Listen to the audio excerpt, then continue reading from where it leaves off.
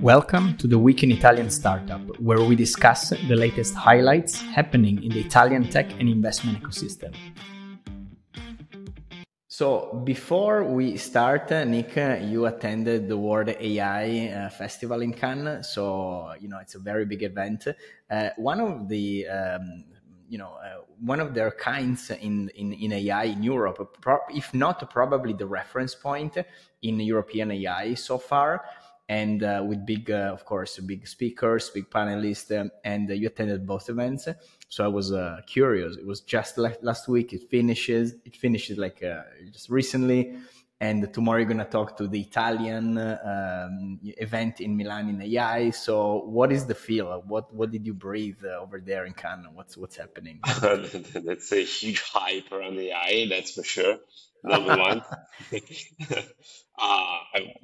We're not surprised, of course, by it, but because everybody is, trying to do something with AI.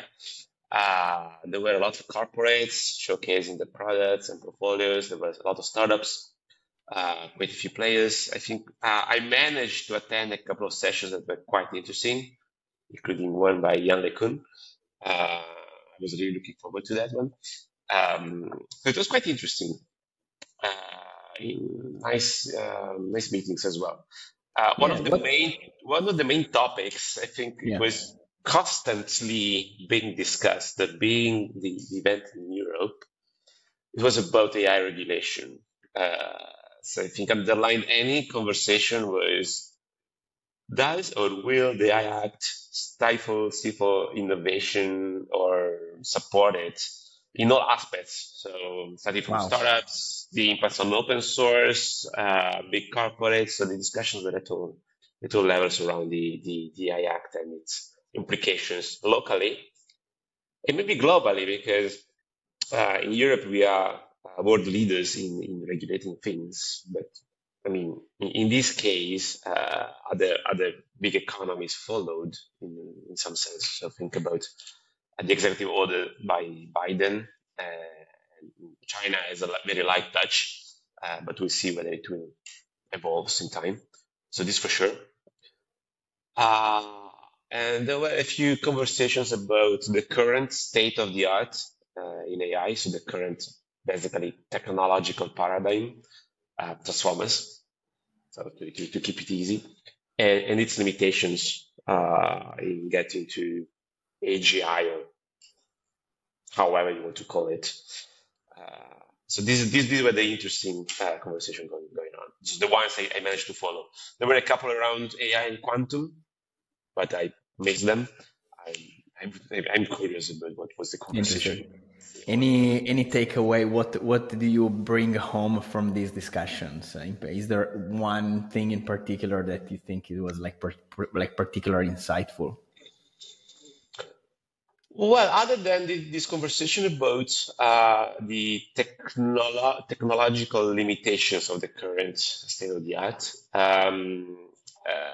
the main things that are currently on the frontier are multimodal AI, so it was quite interesting. So I liked the fact that there is a lot of thought going in that direction, and there's a lot of interest right now on everything going around AI security, first of all. So trying to adopt and use AI in a safe and secure both way. That's one of the main topics going around. So trying to keep the AI within your product under control. Not because it's going crazy, but because it's easy to go around limitations and use it in a rogue way. So those are the main. These were the main takeaways that I got from the main conversations. All right, so let's see what's going to happen in Italy tomorrow and see what's boiling there. I'll keep you updated. All right, moving back to Italy, let's go into the biggest deal of last week, starting from Sealence, a startup developing sustainable and innovative solution for marine industry, raising 7.5 million in equity, debt, and grants. So this is interesting because the company is basically trying to make a new sort of electric engine for the marine application. So the marine industry has been, classically very much combustion engine oriented. Only lately, electrification took a little bit of a swing there. So there are a lot of people actually working there, and this is interesting because, first of all, of course, it's an Italian company. We have some firms in Italy that works in the marine industry that are big, so probably I would not be surprised if the next electric boat will come from one of these firms, for example. Well, there is a lot of talent for sure there, but on top of that, it's interesting because as a startup, they have this mix of equity, grant, and debt. It's a big capital intensive sort of development, so it's a little bit far from the classic digital space way of developing a business. Is more like capex oriented. So, but it's interesting to see these kind of deals still like moving, which is really in the cross of a more traditional hardware business crossed with the new trends of electrification, and probably they're going to throw some AI into that, I'm sure, somehow. So yeah, what is your take on this? Well, look, in a sense, electrification in the naval industry is a bit of an underdog with respect to electrification, for example, in the airplane industry. That's an area that has been, that has raised a lot of capital, and it's quite there is some hype over there. But I agree with you. So we have a strong history in the naval sector, and we're a good candidate to come up with good designs for electric motors and electrification in that area. On top of that, I would say it is interesting that Sealence, as far as I can understand from the news, raised capital in many ways, but the equity part is mostly by private investors, not institutional investors. So they have like 175 different investors that in various rounds provided capital to the company.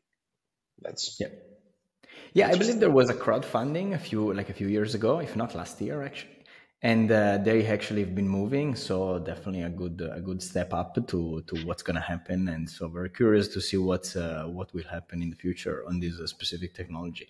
It might take longer, hardware as we know is like a little bit longer in terms of development, and so it's a good challenge, definitely a good challenge for the team.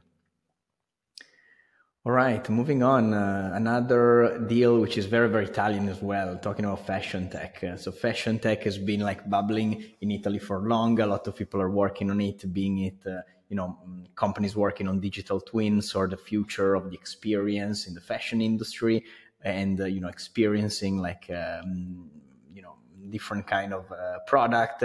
So it's been interesting. It's been quite a ride, I think. And the big Italian fashion brands are actually very sensitive to this kind of this product.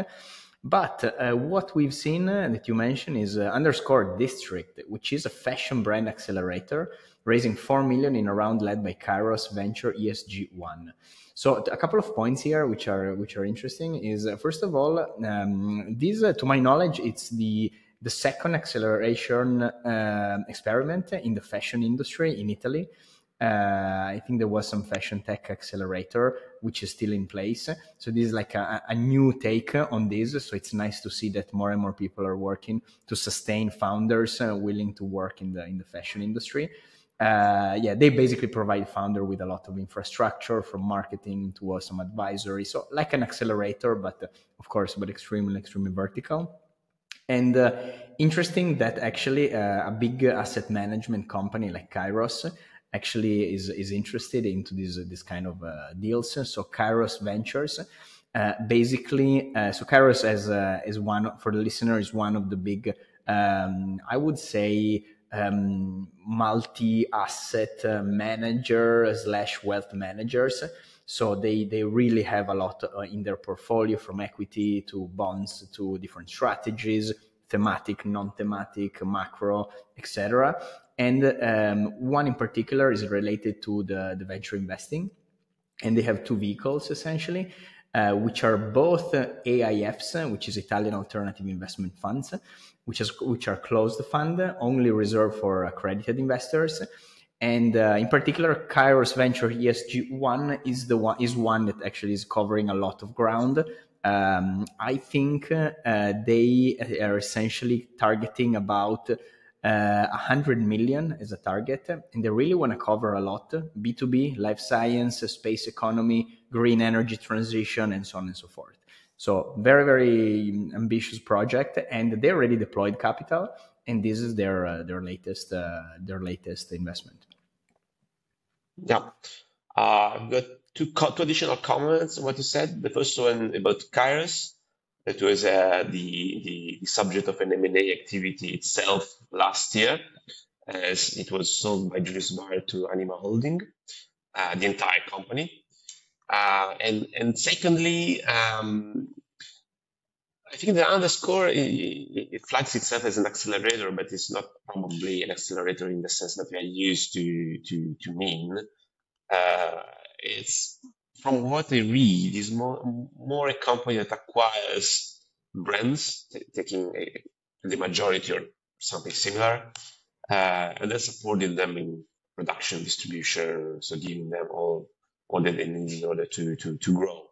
So it's more of a aggregator platform. I don't know, so something slightly different. So. Yeah, I mean, interesting to see this experiment of actually not just working with the traditional accelerator playbook, but actually kind of mixing it up with maybe acquisition elements to it and acceleration elements, maybe incubation element. I mean, we'll see where these guys are going. I think right now they have only a few brands, 4 or 5 maximum. 4, perfect. Four, and then I'm really looking forward to see what's going to happen then with the next ones. All right. One of the other big round of the week is Addax Bioscience, biotech startup raising 2.5 million from Fintech Partners. So first of all, very interesting because Addax, again, we're not medtech or biotech investors, but it's I interesting. think we should start to study medtech because we have one every week. We should try to, become more. Very promising, very big rounds in Italy. I mean, we started the year with medtech and biotech. Yeah, maybe it's a sign. It's a sign. So essentially, from what I understand, Addax is really trying to provide a new product called GAF, which stands for glyoxal acid-free, or glyoxal acid-free actually, which is a patent-based compound, which essentially is used as an alternative to formalin. So formalin or like formaldehyde-based compounds are used in hospitals in general, in research center, to essentially analyze cells, and they're very widespread. So apparently there are like a lot of material still used. And it's very toxic, and there's not big alternatives right there for this kind of analysis. So these guys are really targeting this very interesting challenge, and it's very interesting. I would then focus with their investors, which is Fintech Partners. So Fintech Partner essentially is a sub-holding of a bigger group, which is called SRI, which is an Anglo-Italian firm that focuses on M&A and corporate investment banking. So that's very interesting, as basically this company has been growing, has been like managing a lot of M&A deals across the years. They also have their vehicles to invest, and essentially Fintech Partner is their primary vehicle to invest in early stage companies. So don't be misled by the name. Actually, they're actually investing in more than fintech. They do, of course, like biotech and other kind of deals. So that's an interesting structure. Actually, it's a very articulated investor. They have a lot of elements, and I think it's one of the first time that we see these players in the market. Actually. Yeah, I was reading from their news page. Last year, they invested in another company like bike company, something similar.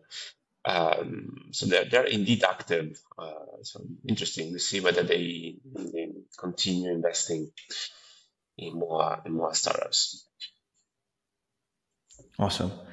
So finishing with an Italian investor actually trying to build something to invest abroad, Sella Venture Partner Fund of Funds 2.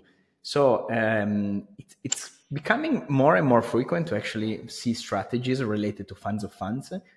Maybe in the past year or 2 years, I feel we've seen like a few of them like trying to push this kind of investment strategy. So Sella, as we know, as we already like discussed in other episodes, is pretty much in the forefront of not only banking, but also investing in tech companies. They have like a strong push to actually support the Italian ecosystem. So very, very interesting and big player. They launched Sella Venture Partner Funds of Funds 1 in 2020 with a target of 60 million. And that's what's kind of their first funds of funds strategy vehicle. So for the listener, essentially, they are aiming at investing not indirectly in startup, but in the best general partner, best fund managers that they can fund. And then basically they act as LPs in those funds. So it's a very common strategy in other equity vehicles like hedge funds and other financial entities. In venture is becoming really, really popular as well. And basically, the Funds of Fund 2 is the second one launched by Sella. The target is 100 million this time.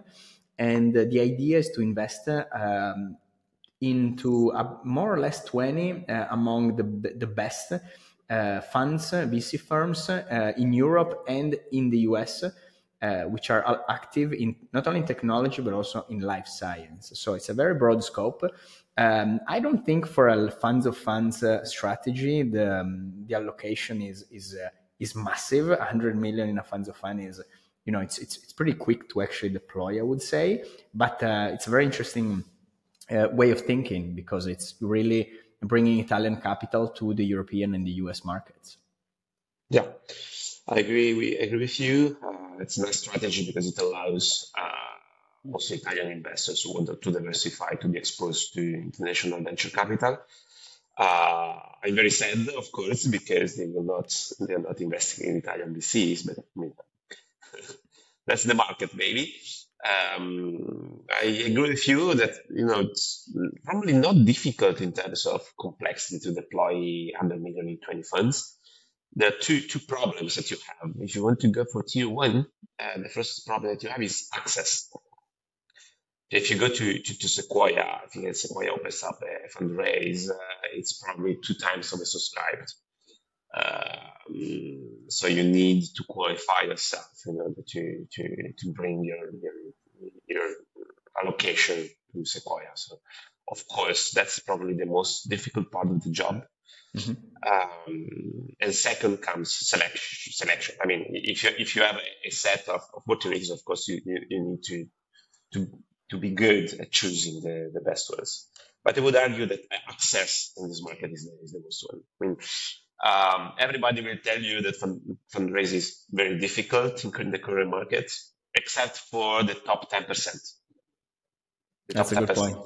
Managers are mostly always oversubscribed. So this is where the play is difficult. That's an interesting insight and the signal to when the people will choose their VC firm to invest in, things that happen every day, of course. Of course. So one great signal, and that I think Nick is completely spot on this, is this, like, no matter where the market is, the top tier is still the top tier. It's a good point. It's definitely Champions League is always the Champions League. So. Very good point. Yeah, indeed. All right, Nick, thank you so much for joining this week, and I'll see you next week. Ciao, Jack. Take care. Have a great week, and ciao, everybody. See you in a week.